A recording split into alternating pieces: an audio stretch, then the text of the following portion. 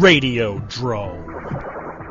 What's up, homie? It's another episode of Radiodrome, and we're starting off totally racist, yo, huh, Brad Jones? I love how 30 seconds ago you were, guys, let's not be racist about this. I just figured I'd come out fun, okay? Alright, so obviously tonight's topic is going to be blaxploitation. But before that, you can go to adamandeve.com, use the promo code DROME, and they probably have some blaxploitation porno at adamandeve.com using the promo code DROME to get 50% off of a single item, not one, not two, but 3 free DVDs, a free mystery gift, and free US shipping, all for using the promo code DROME at adamandeve.com. There's a movie that I've got to get sometime. I remembered this the other day. There was several months ago that me, Jake, and Sarah and Jillian were at one of the porno shops here in town, and in one of the sections, it was the gay section, and there was a black guy on the cover and a white guy, just muscle bound like crazy, and the name of the movie was Coffee and Cream. There's one I saw on one of the meme sites. I don't know if it's a real movie or if it was just, like a Photoshop thing. One like skinny little white dude surrounded by a bunch of black guys, and the title was Poor Little White Boy. Oh no! And I'm like, that's hilarious. Did fantastic. he have a tear coming down his eye? I'm not sure, but I'm just like, poor little white boy indeed. Oh my god! But come on, that is actually so brutal. It's probably real. I gotta find this movie. Brad's on Google now. Yeah, I'm searching. I'm gonna find this. I'm gonna find this freaking movie. Well, tonight's topic is going to be blaxploitation. We're gonna try and be not as racist as my opening was, with 3 white guys in their 30s talking about the Black Power movement in film from the 70s. I think it's gonna be a little unavoidable, don't you? Well, we don't have Irving on here. We should be fine. Ah, good point. Like, we haven't been racist already with the porno and talking about, like, black cocky? Alex, what was your first blaxploitation film? The first film that introduced you to what we consider blaxploitation? Probably, and it was a parody of it, actually, but I'm gonna get you, sucker. It's Sucka. It's Sucka! There's an A at the end, not an R. Just one more reason to prove how white we are. He just said, I'm gonna get you, sucker. Well, I could have said, I am going to get you, sucker. It's I am going to get you, sucker. God, use proper grammar. Jesus. Not even an exclamation point. It's I'm gonna get you, sucker, period. So, Brad, what was your first blaxploitation film? You know, I think it might have been Dolomite. It's probably not a great introduction to the genre, I think. I think it might have been. Hey, if you're gonna start out with any, start out with the most stereotypical of blaxploitation movies. And see, I started out with Ralph Bakshi's animated Coonskin, which is considered one of the most racist blaxploitation movies, but it really isn't when you really get down to it, despite what the NAACP and Al Sharpton and Jesse Jackson in their idiotic protests would let you believe. But I don't know if that speaks more to my nerdism that my first blaxploitation film was an animated film, well, mostly animated, or if that was just a coincidence. I chalk it up as coincidence because we pretty much grew up watching the same movies. Yeah, and recently, okay, blaxploitation has had a weird sort of comeback in the direct-to-video scene from the late 90s to today, but Yeah. Here's a question that I asked on Live Nude Geeks. Blaxploitation, when you say the term, it makes you think of that era from about 72 to about 79, right? Yeah. Yes. You consider like all the In the Hood movies from the 90s, Menace to Society, Boys in the Hood, Juice, that kind of stuff. Do you consider that blaxploitation kind of 2.0, or is blaxploitation just a 70s thing? Blaxploitation in general, no, I don't. Not even 2.0 really. Gosh, that's a tough question. Because those movies that you just said, Menace to Society, Boys in the Hood, like that, I really wouldn't, in the sense that those movies they have an ambition to them, and they have a little bit more to say than something like Dolomite and something like Hell Up in Harlem. Not saying that there weren't movies in the 70s like that were also trying to do the same thing, but movies of that time in the 70s that would be considered blaxploitation that were also simultaneously trying to have a voice to them still very much fit the same style of filmmaking that a lot of the campier stuff had as well, whereas Boys in the Hood and Menace to Society and stuff like that didn't even have that. I'm going to first agree with Brad the fact that Menace to Society and Boys in the Hood, that those ones wouldn't quite be blaxploitation because, well, A, they're good movies and they do have something to say. They have the ambition to them, like you mentioned, but I would consider the rip-offs of those movies to be a kind of blaxploitation 2.0, because those ones... To give it a good analogy, I mean, that's like comparing Goodfellas to, like, Mr. Scarface with Jack Palance from the 1970s. Like that, because the rip-offs don't have ambition. So those ones are, I'd consider those to be a kind of contemporary blaxploitation. So do you consider then that using that kind of thought process, that Boys in the Hood is not blaxploitation, but it kicked off the imitators that did blaxploitation 2.0? Do you consider the same thing for the 70s version, where the first generally recognized blaxploitation movie was Sweet Sweetback's Badass Song? Do you consider that then all the movies that followed it, like Shaft and Coffee and even, well, Blackula is pretty clear blaxploitation. Yeah. But you consider things like Coffee or Shaft or even Black Caesar or anything like that? Do you consider those kind of in that same rip-off, or were they just kind of expanding on what Sweet Sweetback did? No, I think they were just expanding. I think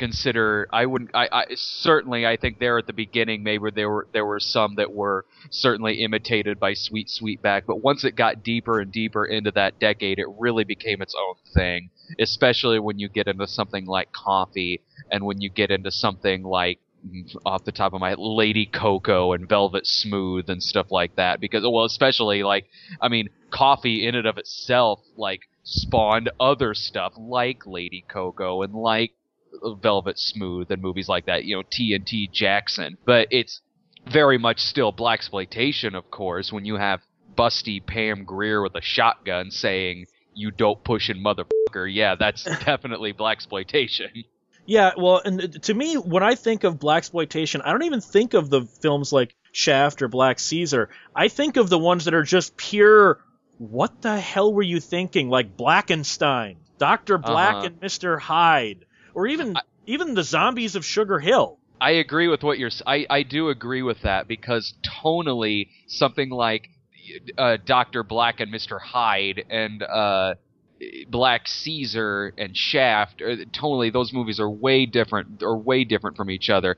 I can see how something like Shaft, Superfly, Black Caesar, I can see how they get lumped in with that other stuff. I certainly can, but I don't go there and I don't immediately think of those right away when I think of pure blaxploitation. I think much campier, I think much more low budget, whereas something like Shaft, for the kind of movie it is a relatively decent size budgeted movie that happens to be about a black cop. A black private dick, remember? Yeah, sorry, yeah. Well, there are movies that definitely did expand on it, and there were rip-offs of each of those movies. Yeah. As Brad said. What was actually the first supernatural one? Was Blackula the first, or did Sugar Hill come before Blackula? I know Dr. Black and Mr. Hyde and Blackenstein were after Blackula, but I can't remember if Sugar Hill was pre or post Blackula. Wait, what about JD's Revenge? Yeah. I think JD's Revenge was definitely later, because that's when the real... We'll just take a normal movie, whether black, white, no matter what, and we'll just blacken it up. That I think was where JD's Revenge came in. JD's Revenge is like Black Exorcist. Black Exorcist is Abby, and Abby I think was maybe like 74. I think I might be wrong about that, but Abby Blackula was the 73? Black Exorcist. Wasn't Blackula 73? I think maybe 74. Do you think of Shaft? Do you think of Shaft as a blaxploitation movie, even though it spawned all of these movies that certainly are the stereotypical sense of a blaxploitation movie? The first Shaft? No. Yeah. Shaft's big score and Shaft Goes to Africa? Absolutely. Yeah. So I think that franchise, if you'll give it that, did lapse into self-parody. So the initial Shaft movie, no. That I think it had a point, and it was trying to be a good film.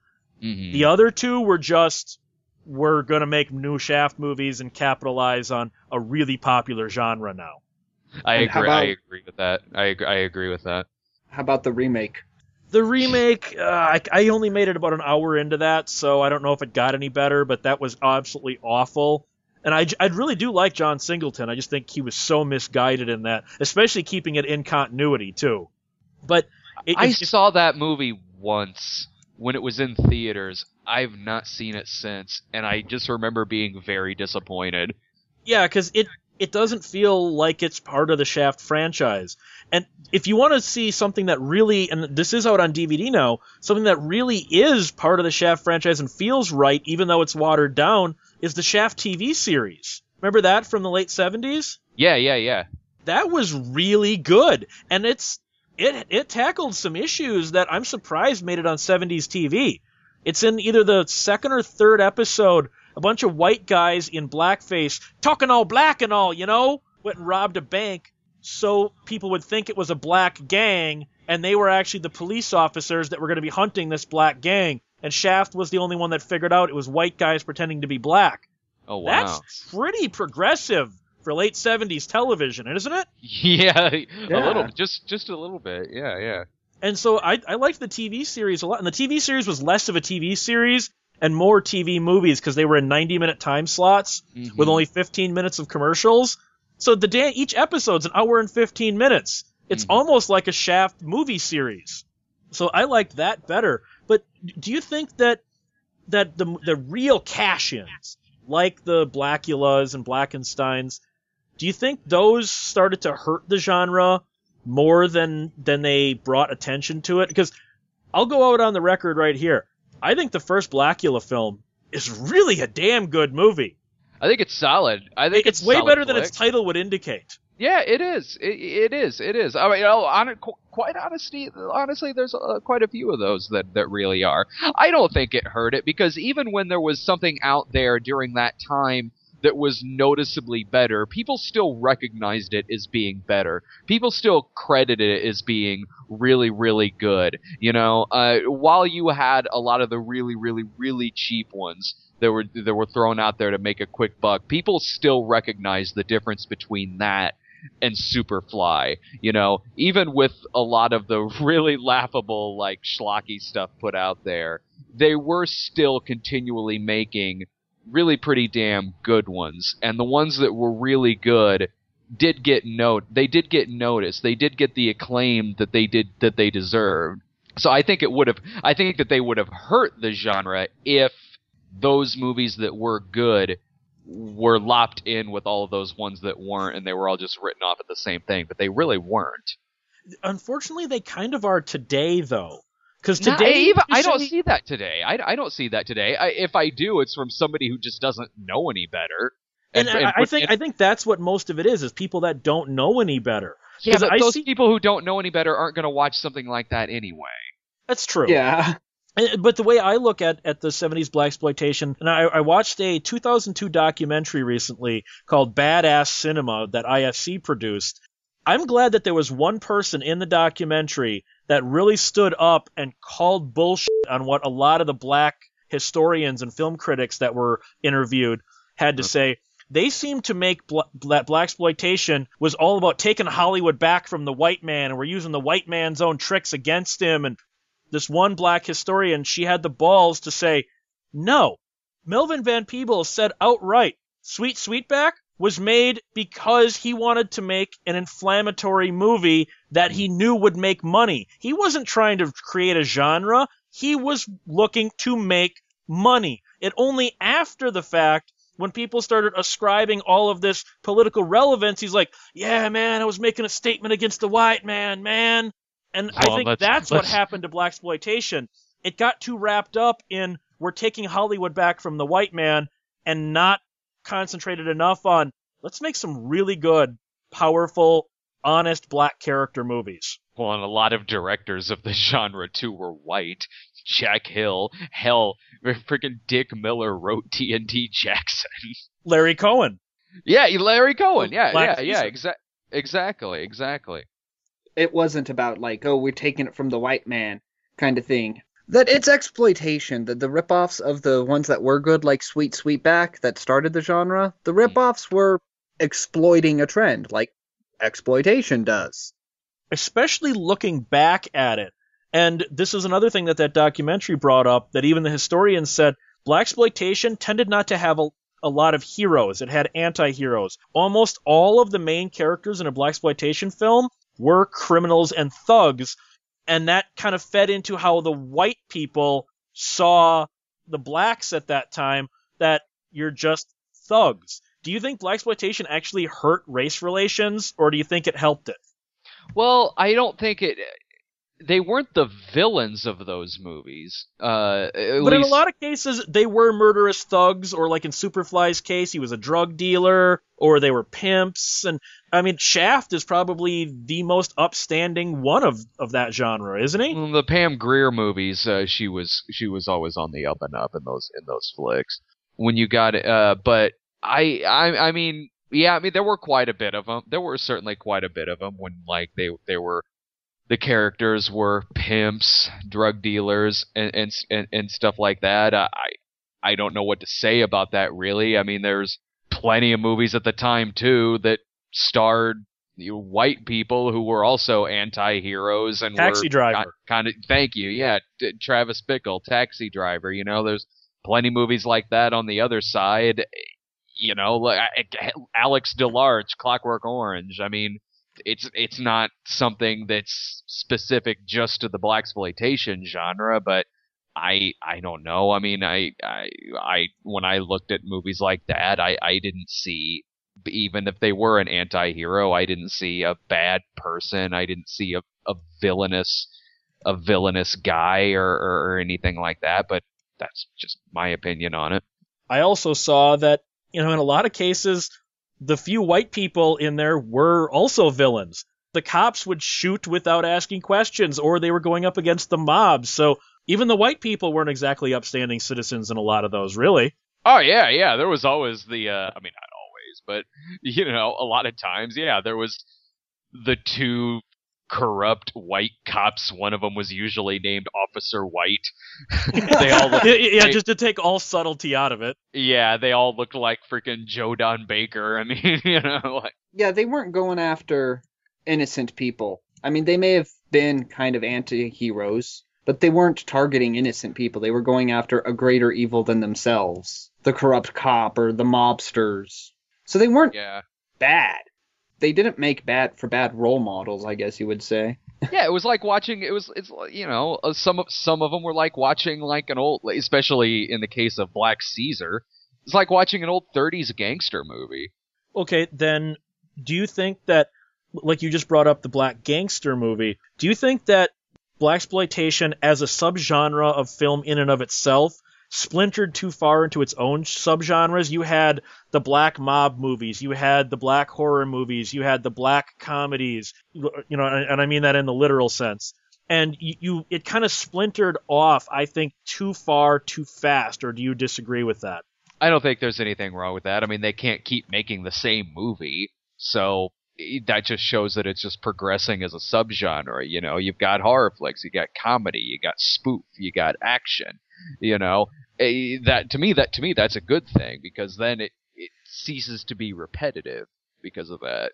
Oh, and I'm not disagreeing with that. I just think it splintered too far too fast, because really the blaxploitation only had about a 7-year run when we think of the classic 70s version. And I think there were so many subgenres, it's sort of what happened to the slasher film in the early 80s. You know, it splintered too far too fast. There were too many of them. Well, I mean, I can't, in terms of the blaxploitation flicks, I mean, I can't really say anything about that. I mean, I wasn't there. You know, back in the 70s when all of those were pretty prominent, I mean, I wasn't there, so I didn't notice if they were going too far too fast or anything like that. Hell, I the first time I saw a blaxploitation flick, I was probably, I don't know, it was probably the late 80s, and whatever movie it was would have been over 10 years old. I wouldn't say that it just splintered off way too fast. I think Like anything, it was a fad, and fads come and go. I mean, with any filmmaking, style, with anything Yeah. that's popular, slashers, it's not that they went too fast, it's just that they stopped being popular. Same thing with blaxploitation, really. It got to a point where it wasn't popular anymore. Well, then, do you think it was a good idea to make, say, the black horror films that we've already discussed, whether they're ridiculous or not, like Blackenstein? Do you think that was a great way to grab not only your black audience, but your white audience that wanted to see a vampire flick or a zombie flick or something? Do you think that was sort of crossover? Well, I think that it's no more crossover than if it's comedy or if it's action or if it's any other genre. If you've got a blaxploitation flick that's, revenge action, if you got one that's kind of dark drama, you got a gangster one, you've got some other stuff, then why not a horror film? Makes sense. Like, look at the zombies nowadays. All the zombie movies that are made. They're all just coming up with a new, okay, where can we put zombies now? What kind of zombie comedy, zombie romance? It was the same thing with blaxploitation. You had black zombie movies, black Dracula movies, black comedies, Well, to me, the one that really struck me as the strangest of the blaxploitation subgenres was the kung fu films that came out after Bruce Lee. Like Black Belt Jones? Like Black Belt Jones, TNT Jackson, and you've got the more ridiculous ones like Soul Brothers of Kung Fu, Black Ninja. You've got ones like that, and then you even have ones like Enter the Dragon. The Jim Kelly flashback scenes to when he's in America, that's pure blaxploitation film. That's just in a kung fu film. Yeah. Black Belt Jones is awesome. I would even put that, like, technically on the same level as some of Bruce Lee's stuff. As much as I enjoy that movie. Alex, why don't you do them dishes? Bang, bang, bang! Dishes They're are done. But or after that, the little kid watches her fight and he comes running in. She is good, man. I mean, she's bad. And Jim Kelly's just charismatic as hell. Jim Kelly's, to me anyways, very underrated as an actor. To me, like Jim Kelly, I'm talking about Black Belt Jones here. Jim Kelly is such a good actor in that movie. He gives such a solid performance as an action guy that he actually makes. There's a scene where he actually makes Colt 45 sound good. Well, and I mean, I'm not trying to take anything away from Black Belt Jones, but I thought he was on equal footing with Bruce Lee and John Saxon in Enter the Dragon. I totally agree with that. Jim Kelly is charismatic as hell. I think that was his first movie, Enter the Dragon, because I think it says introducing Jim Kelly in that. Yeah. So that might even have been his first film. I was kind of bummed when he got killed at like the 2/3 mark, I know, right? Yeah. I was kind of bummed out at that. But then, the Kung Fu one, that's one you wouldn't think the martial arts and the 70s black movement, especially with the Black Panthers and that coming up, really don't seem to go together. Yet they worked. And I think that's a testament to some of those movies. I mean, all right, TNT Jackson, not really all that well acted, and it's got some really god-awful fight scenes. I mean, I don't think you'll fight with me that the choreography in that is pretty goddamn awful. I did kind of like there was that one scene that was kind of genius where she turned the lights out and blended into it by taking her clothes off. Yeah. I mean, you want to talk blaxploitation? That is blaxploitation. Real quick, I need to correct myself earlier. When I was talking about the Colt 45 thing with Jim Kelly, I said Black Belt Jones. That was slip of the tongue. That was Death Dimension. Okay. Before anyone corrects me on the comments. Well, what about ones like, now it's not even a blaxploitation movie in the traditional sense, but like Death Machines definitely has a blaxploitation element to it, or even something like Larry Cohen's God Told Me To. Mm-hmm. All that stuff in the pool hall with the pimp, that is purely Cohen going back to his Black Caesar days. Yeah, I don't think that makes it a blaxploitation film, but no, but it's got blaxploitation elements. Yeah, I agree with that. It's got the elements for that scene. Well, why do you think then blaxploitation burnt out almost as fast as it rose? Because blaxploitation, 1972, there were 3 or 4. By 1977 or so, they were putting out 15, 20 of these a year. By 1979, none. Why do you think blaxploitation burned out the way it did? Do you think just America as a whole changed? Race relations changed? Or we just got inundated with so many of these that it was like the slasher boom of the late 80s that there's just no market anymore for it? I think it goes back to what Alex said earlier, that it was a niche, it was a genre that was certainly a fad, and it just simply, like a lot of other things from the 70s, like disco, like some other stuff, it just, eventually it just went away. That'll just happen. Look, there's a lot of genres that do the same thing, and that doesn't mean they won't come back later, because in the late 90s, we had that found footage fad, and it went away for a while and then came back some years later, and again it's probably going to go away again sometime. Yeah. I think it just goes back to what he said earlier, that like any other very small subgenre like that, it's not going to stay around forever. Especially too they were so a product of their time. Oh yeah. And that time ended. So when that ended, so did that genre. Well, do you think it got to the point where it lapsed into self-parody, not just in the movies, but even in the marketing, when they tried to rebrand in the video era movies that were not blaxploitation, but that had blaxploitation stars, such as the original Inglourious Basterds being re-edited to make Fred Williamson seem like the main character, and then retitled G.I. Bro? Do you think at that point it's just pure parody? Well, I think at that point we saw a little bit of a sort of resurgence in a way, because at that time, minor, very, very minor. I mean, because at that time you also had the release of original Gangstas that had all of those guys in it, at least a lot of the prominent ones. So I think it just kind of went along with that. It had been 20 years since those movies kind of declined a bit, and with the release of Jackie Brown, some of them kind of had a resurgence a little bit. I think that's just what that was when that started happening. I agree, and to go far as say is it was trying, because for like a home video release, they're like, well, it didn't do good in theaters. What can we do to do better with rentals? Let's retitle it G.I. Bro. Even when that came out, that genre had been dead.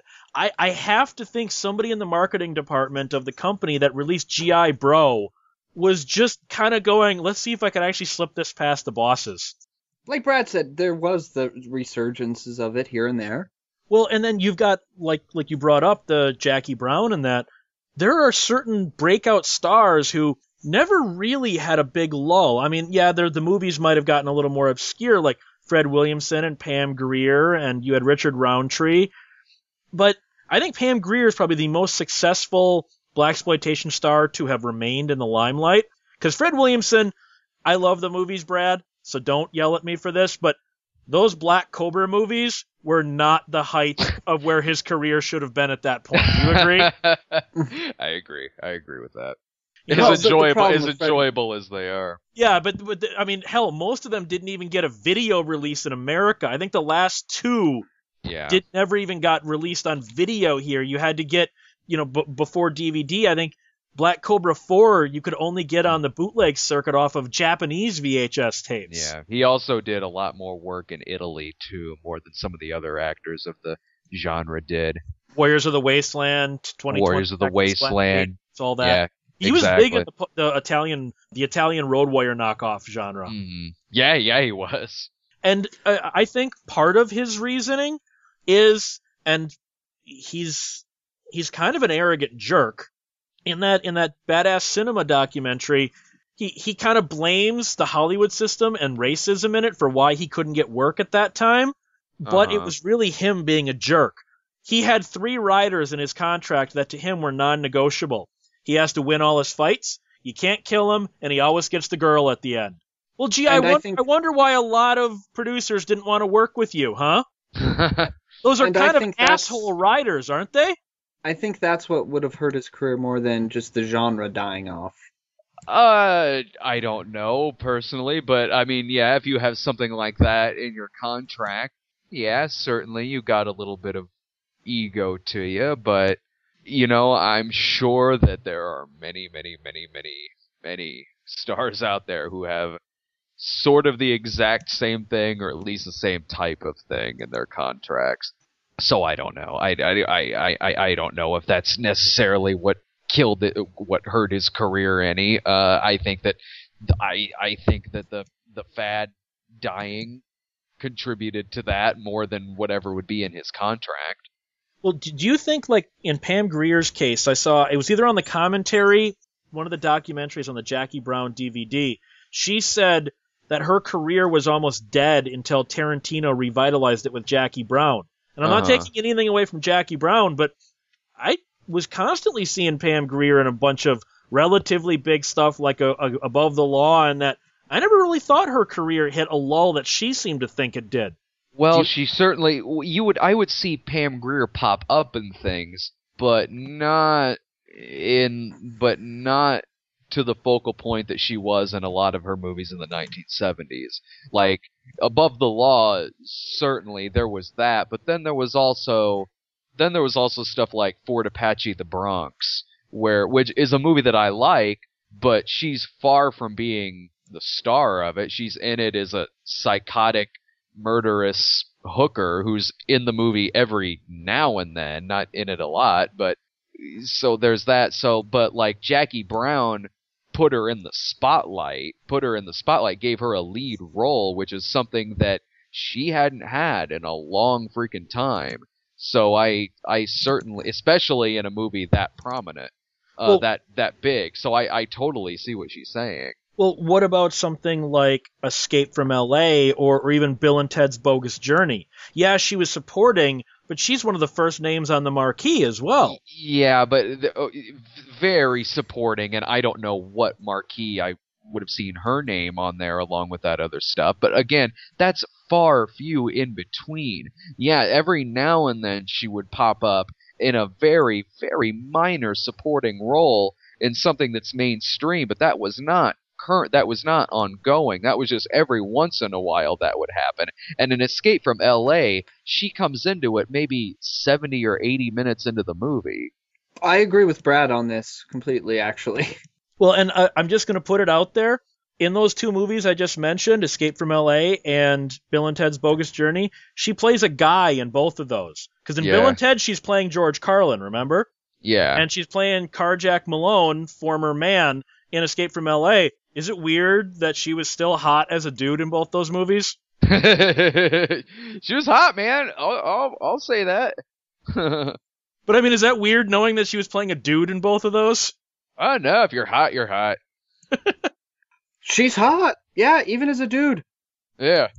Well, what about some of the weirdly white people that came out of the blaxploitation genre, like Sid Haig? Sid Haig was in a surprising number of blaxploitation movies, and he's not black. So that's kind of interesting that he would come out of that being known for his supporting roles, like in Pam Grier films. Well, not every character in the movie could be black. I mean, like, you had to have the character actor, white villain in there as well. And, Sid Haig fit those roles freaking perfectly. And he's even in Jackie Brown. He's the judge that sentences her at the beginning. Exactly. He's the judge, he cuts an imposing figure, he's a solid, fun, entertaining character actor. So, it's like, when if like a black supporting actor comes out of any other movie, you just recognize a pretty fun performance when you see one, and that was Sid Haig's case. Yeah, he's a character actor. He happened to do a lot of blaxploitation, but he also did a bunch of stuff that wasn't blaxploitation. Oh yeah, I saw him pop up in exactly. I saw him pop up in roles similar to what he would play in the blaxploitation movies in movies from the 70s that weren't blaxploitation. And he was basically playing a blaxploitation villain even in his A-Team episode. Remember, he was the exactly. gang leader? Episodes of shows, he'd pop up in some biker movies and stuff like that. And then, and there was Big Dollhouse, Big Birdcage, which he was in. Yeah. well, and then you've also got this weird thing with the modern blaxploitation, since they usually had a couple of big white actors, like New Jack City had Judd Nelson on the commentary. They said it was kind of difficult for Judd to have to say some of his borderline racist lines with a black director, black co-stars, black producers, or a movie like Rosewood. On the commentary, John Singleton says, you've got Michael Rooker and Robert Patrick saying nigger this, nigger this, nigger this, to these people's faces for 8-9 takes, and then having to go sit down at lunch with these same people. I'm not trying to turn it around, but do you think that was awkward for some of the white people that were in these blaxploitation movies to have to do what they did and then go and hang out with these guys afterwards? Do you think that was a little awkward for the black cast to separate the actor from the character? I can't speak. There's no way I could possibly speak for the black actors in that role, but as someone that I've done some acting myself, me personally, I'd have no problem playing a part like that, because it's not me, it's not myself, it's a role, it's a part, and that's just what the part entails. So of course I would do that. I played a freaking child molester in a movie once. I played serial killers and snuff filmmakers and stuff like that. So me personally, like, it's a part. It's a part. If you're playing a racist scumbag, then you got to say some shit that's going to make you look like a racist scumbag. But again, you're not playing yourself. It's just a role. It's a part. Yeah, it really depends on the actor's ability to separate themselves from the role. There's some that can't, that have a hard time doing it, but others... Yeah, of course. Of course there are. There was one of the earlier movies I did, I had a freaking rape scene. So yeah, when you're playing that dark of a freaking part, yeah, it can be a little bit haunting, but it doesn't make me feel awkward around my other actors. Well, and I think some actors specifically avoid those roles. Like, I was watching an interview with Eric Roberts, and the interviewer asked him if there's any role he'd turn down just on the face. And he said, a child molester. I will never play a child molester in a film, because he doesn't think he could get into that part and then not hate himself. So that's why you've never seen Eric Roberts play a pedophile before. But then when it just comes to straight up blaxploitation, remembering the 70s genre, do you think when the 90s blaxploitation 2.0, if we're going to label it that, what do you think really started that? Do you think it was Boys in the Hood? I would actually go New Jack City really kind of kicked off blaxploitation 2.0. Do you agree or disagree? Well, I don't know if I'd call it blaxploitation 2.0, because I don't consider those movies to be blaxploitation, but whichever one came out first, sure. Did New Jack City come out before? Yeah, I think New Jack City was the first one of the modern blaxploitation genre. Yeah, then I guess New Jack City would be very inspirational in that regard, but I don't consider those blaxploitation films. Well, I'm not looking at time frames here, so I'll just take your word that New Jack City came first. I'm pretty sure. It. I'm pretty sure. I might be wrong, but I'm pretty sure New Jack City came first. So when it comes to blaxploitation, what do you like about it, Brad? Do you just think that these were good movies that were a product of their time, or do you look at them with the big afros and kind of giggle at the platform shoes and the pimp outfits? Because I know people that love blaxploitation because that sort of Ed Wood nonsense. Oh man, it's so bad, it's good. I think a lot of these are really good films on their own. Totally, there's a lot of them that are, but there are some that you do laugh at because of the suits and because of how poorly... Superfly, I'm sorry, that movie is so dated. Oh, Superfly, I think, is one of the best of the genre. By far do I think Superfly is one of the best. Yeah, they're wearing some pretty bright suits, and stuff like that in it, but why wouldn't he be wearing something like that? That's exactly what his character would be wearing. In terms of acting, in terms of how the movie's made, that's an incredibly well-made and very well-acted and emotional film. What I'm thinking of in terms of laughing at really, really stereotypical stuff like that, with how they're talking, with hairstyles, with suits, that's very much something like Dolomite. You watch Dolomite for reasons like that. Or Yaphet Kotto embarrassing himself in Monkey Hustle. Yeah, it's been a long time since I've seen that, but I haven't seen that since probably junior high. I felt embarrassed for Yaphet Kotto, an actor I really like, the fact that he was in Monkey Hustle. But it certainly is a product of its time, definitely. But there's so many of them that you can get different kinds of emotions out of many of them. Some of them you watch as an action film. They work as action films. Some of them are straight up comedies, and if they're good, then they're funny. Other ones pack a much more emotional punch. To me, Superfly does that. And then there's ones that are they're very much what you kind of think of in your head when you think of that genre, like Blackenstein, like Abby, the Black Exorcist movie. And again, Dolomite, which is just straight up absurd and freaking laughing at the movie.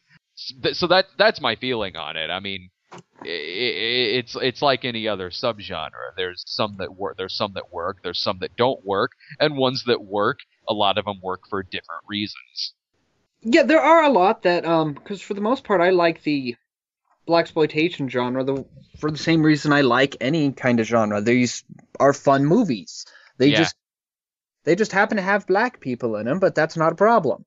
Yeah, because the way I look at the first Shaft movie, it's a pretty decent detective thriller. To me, it's not a black detective thriller. It's a detective thriller. Yeah. And as far as the other ones, I don't really look at those as, these are about blacks. I'm like, these are just crappy sequels to Shaft. Well, and like, you know, the main point of a lot of the lower budgeted ones is to be entertaining, you know? And if they're entertaining, then they've gotten the job done. Then they work.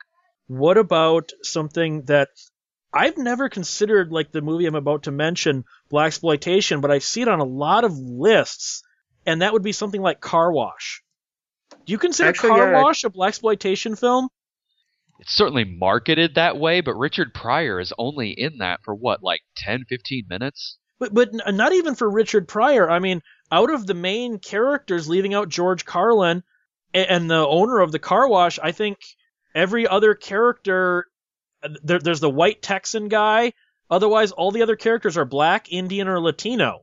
So I know it was marketed as a blaxploitation film, and you do have that big subplot with, you know, Bill Duke in his first role as Dwayne. My name's Abdullah, you know, and so I don't know.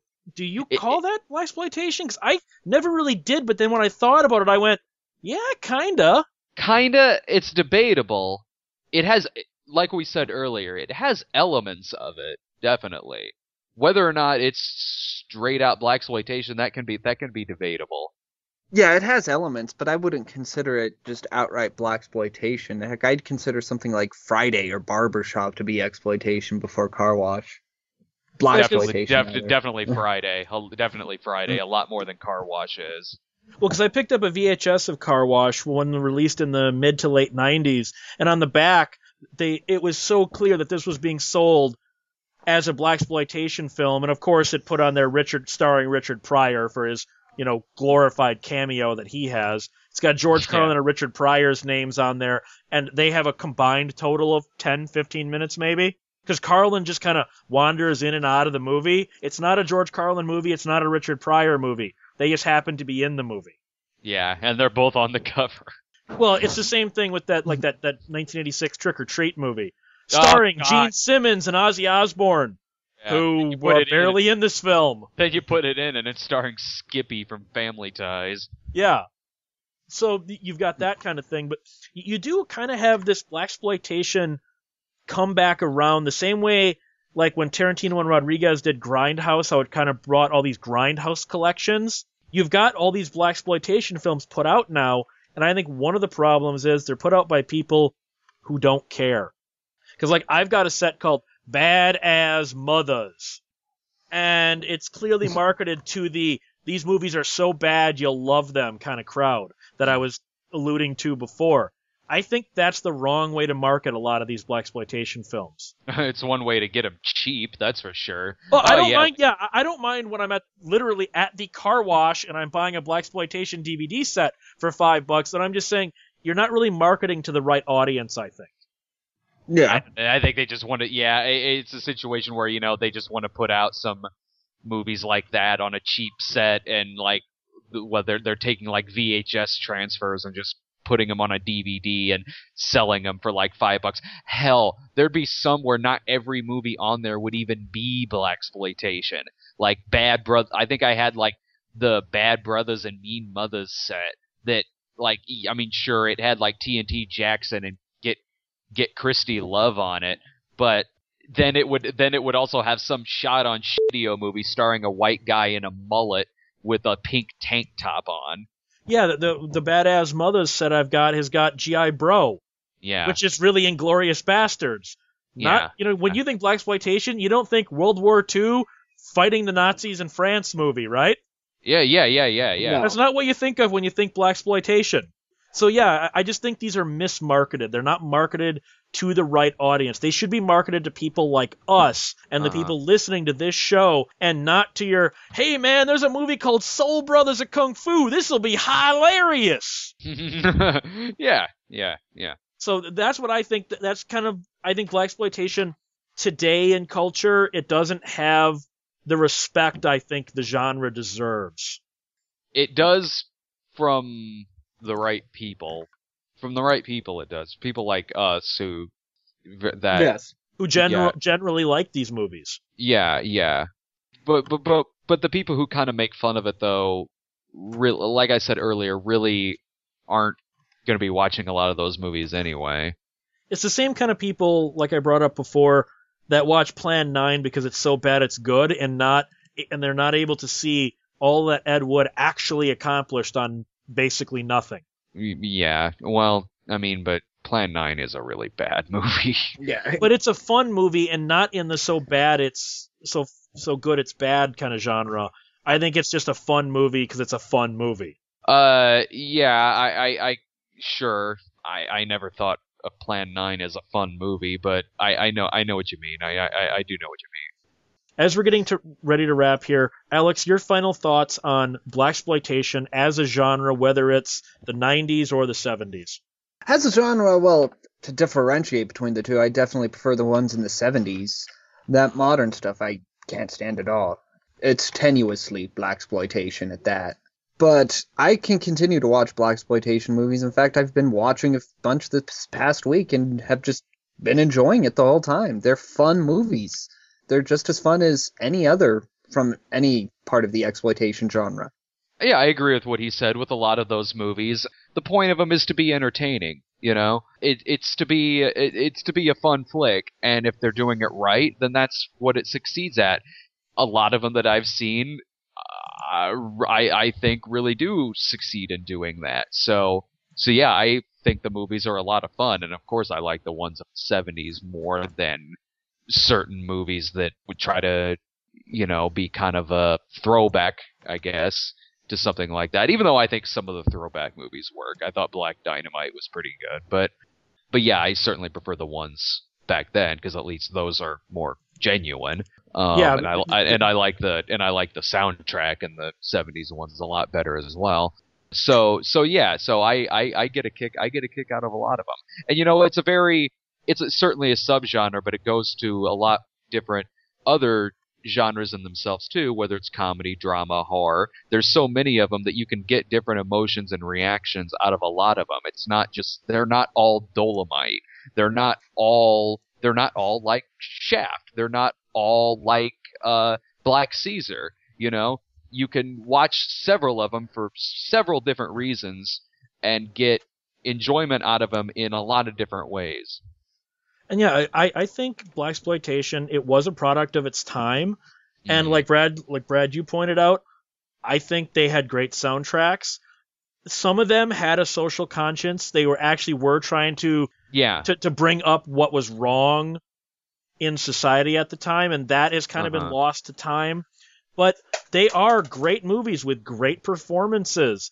I mean, for every Rudy Ray Moore, You've got a Fred Williamson or a Pam Grier that just knocks it out of the park in the acting department. And the ones that actually are trying to say something, I think is still noticeable now. You know, certainly it's been 40 years later, but you can still tell, looking at it now, when one was trying to do something a little more important than something like Dolomite or The Human Tornado. Like, you can put in, when you look at like The Final Come Down or Superfly, you can tell the difference between that and Petey Wheatstraw.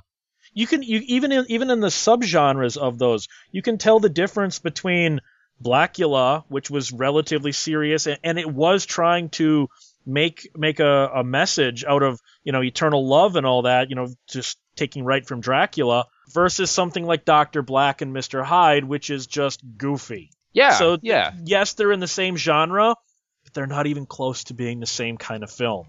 Blackula has William Marshall, who has one of the most awesome voices of all time.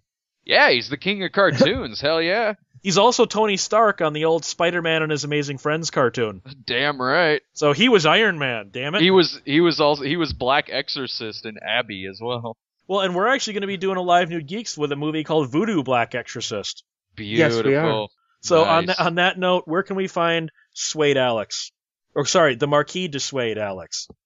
www.geekjuicemedia.com. You can find Alex at fistfulofswede.com. Don't encourage them. Where can we find Jonesy? TheCinemaSnob.com. You can find me at geekjuicemedia.com as well. You can contact the show at 1201beyond at gmail.com. Have a blaxploitation night, guys.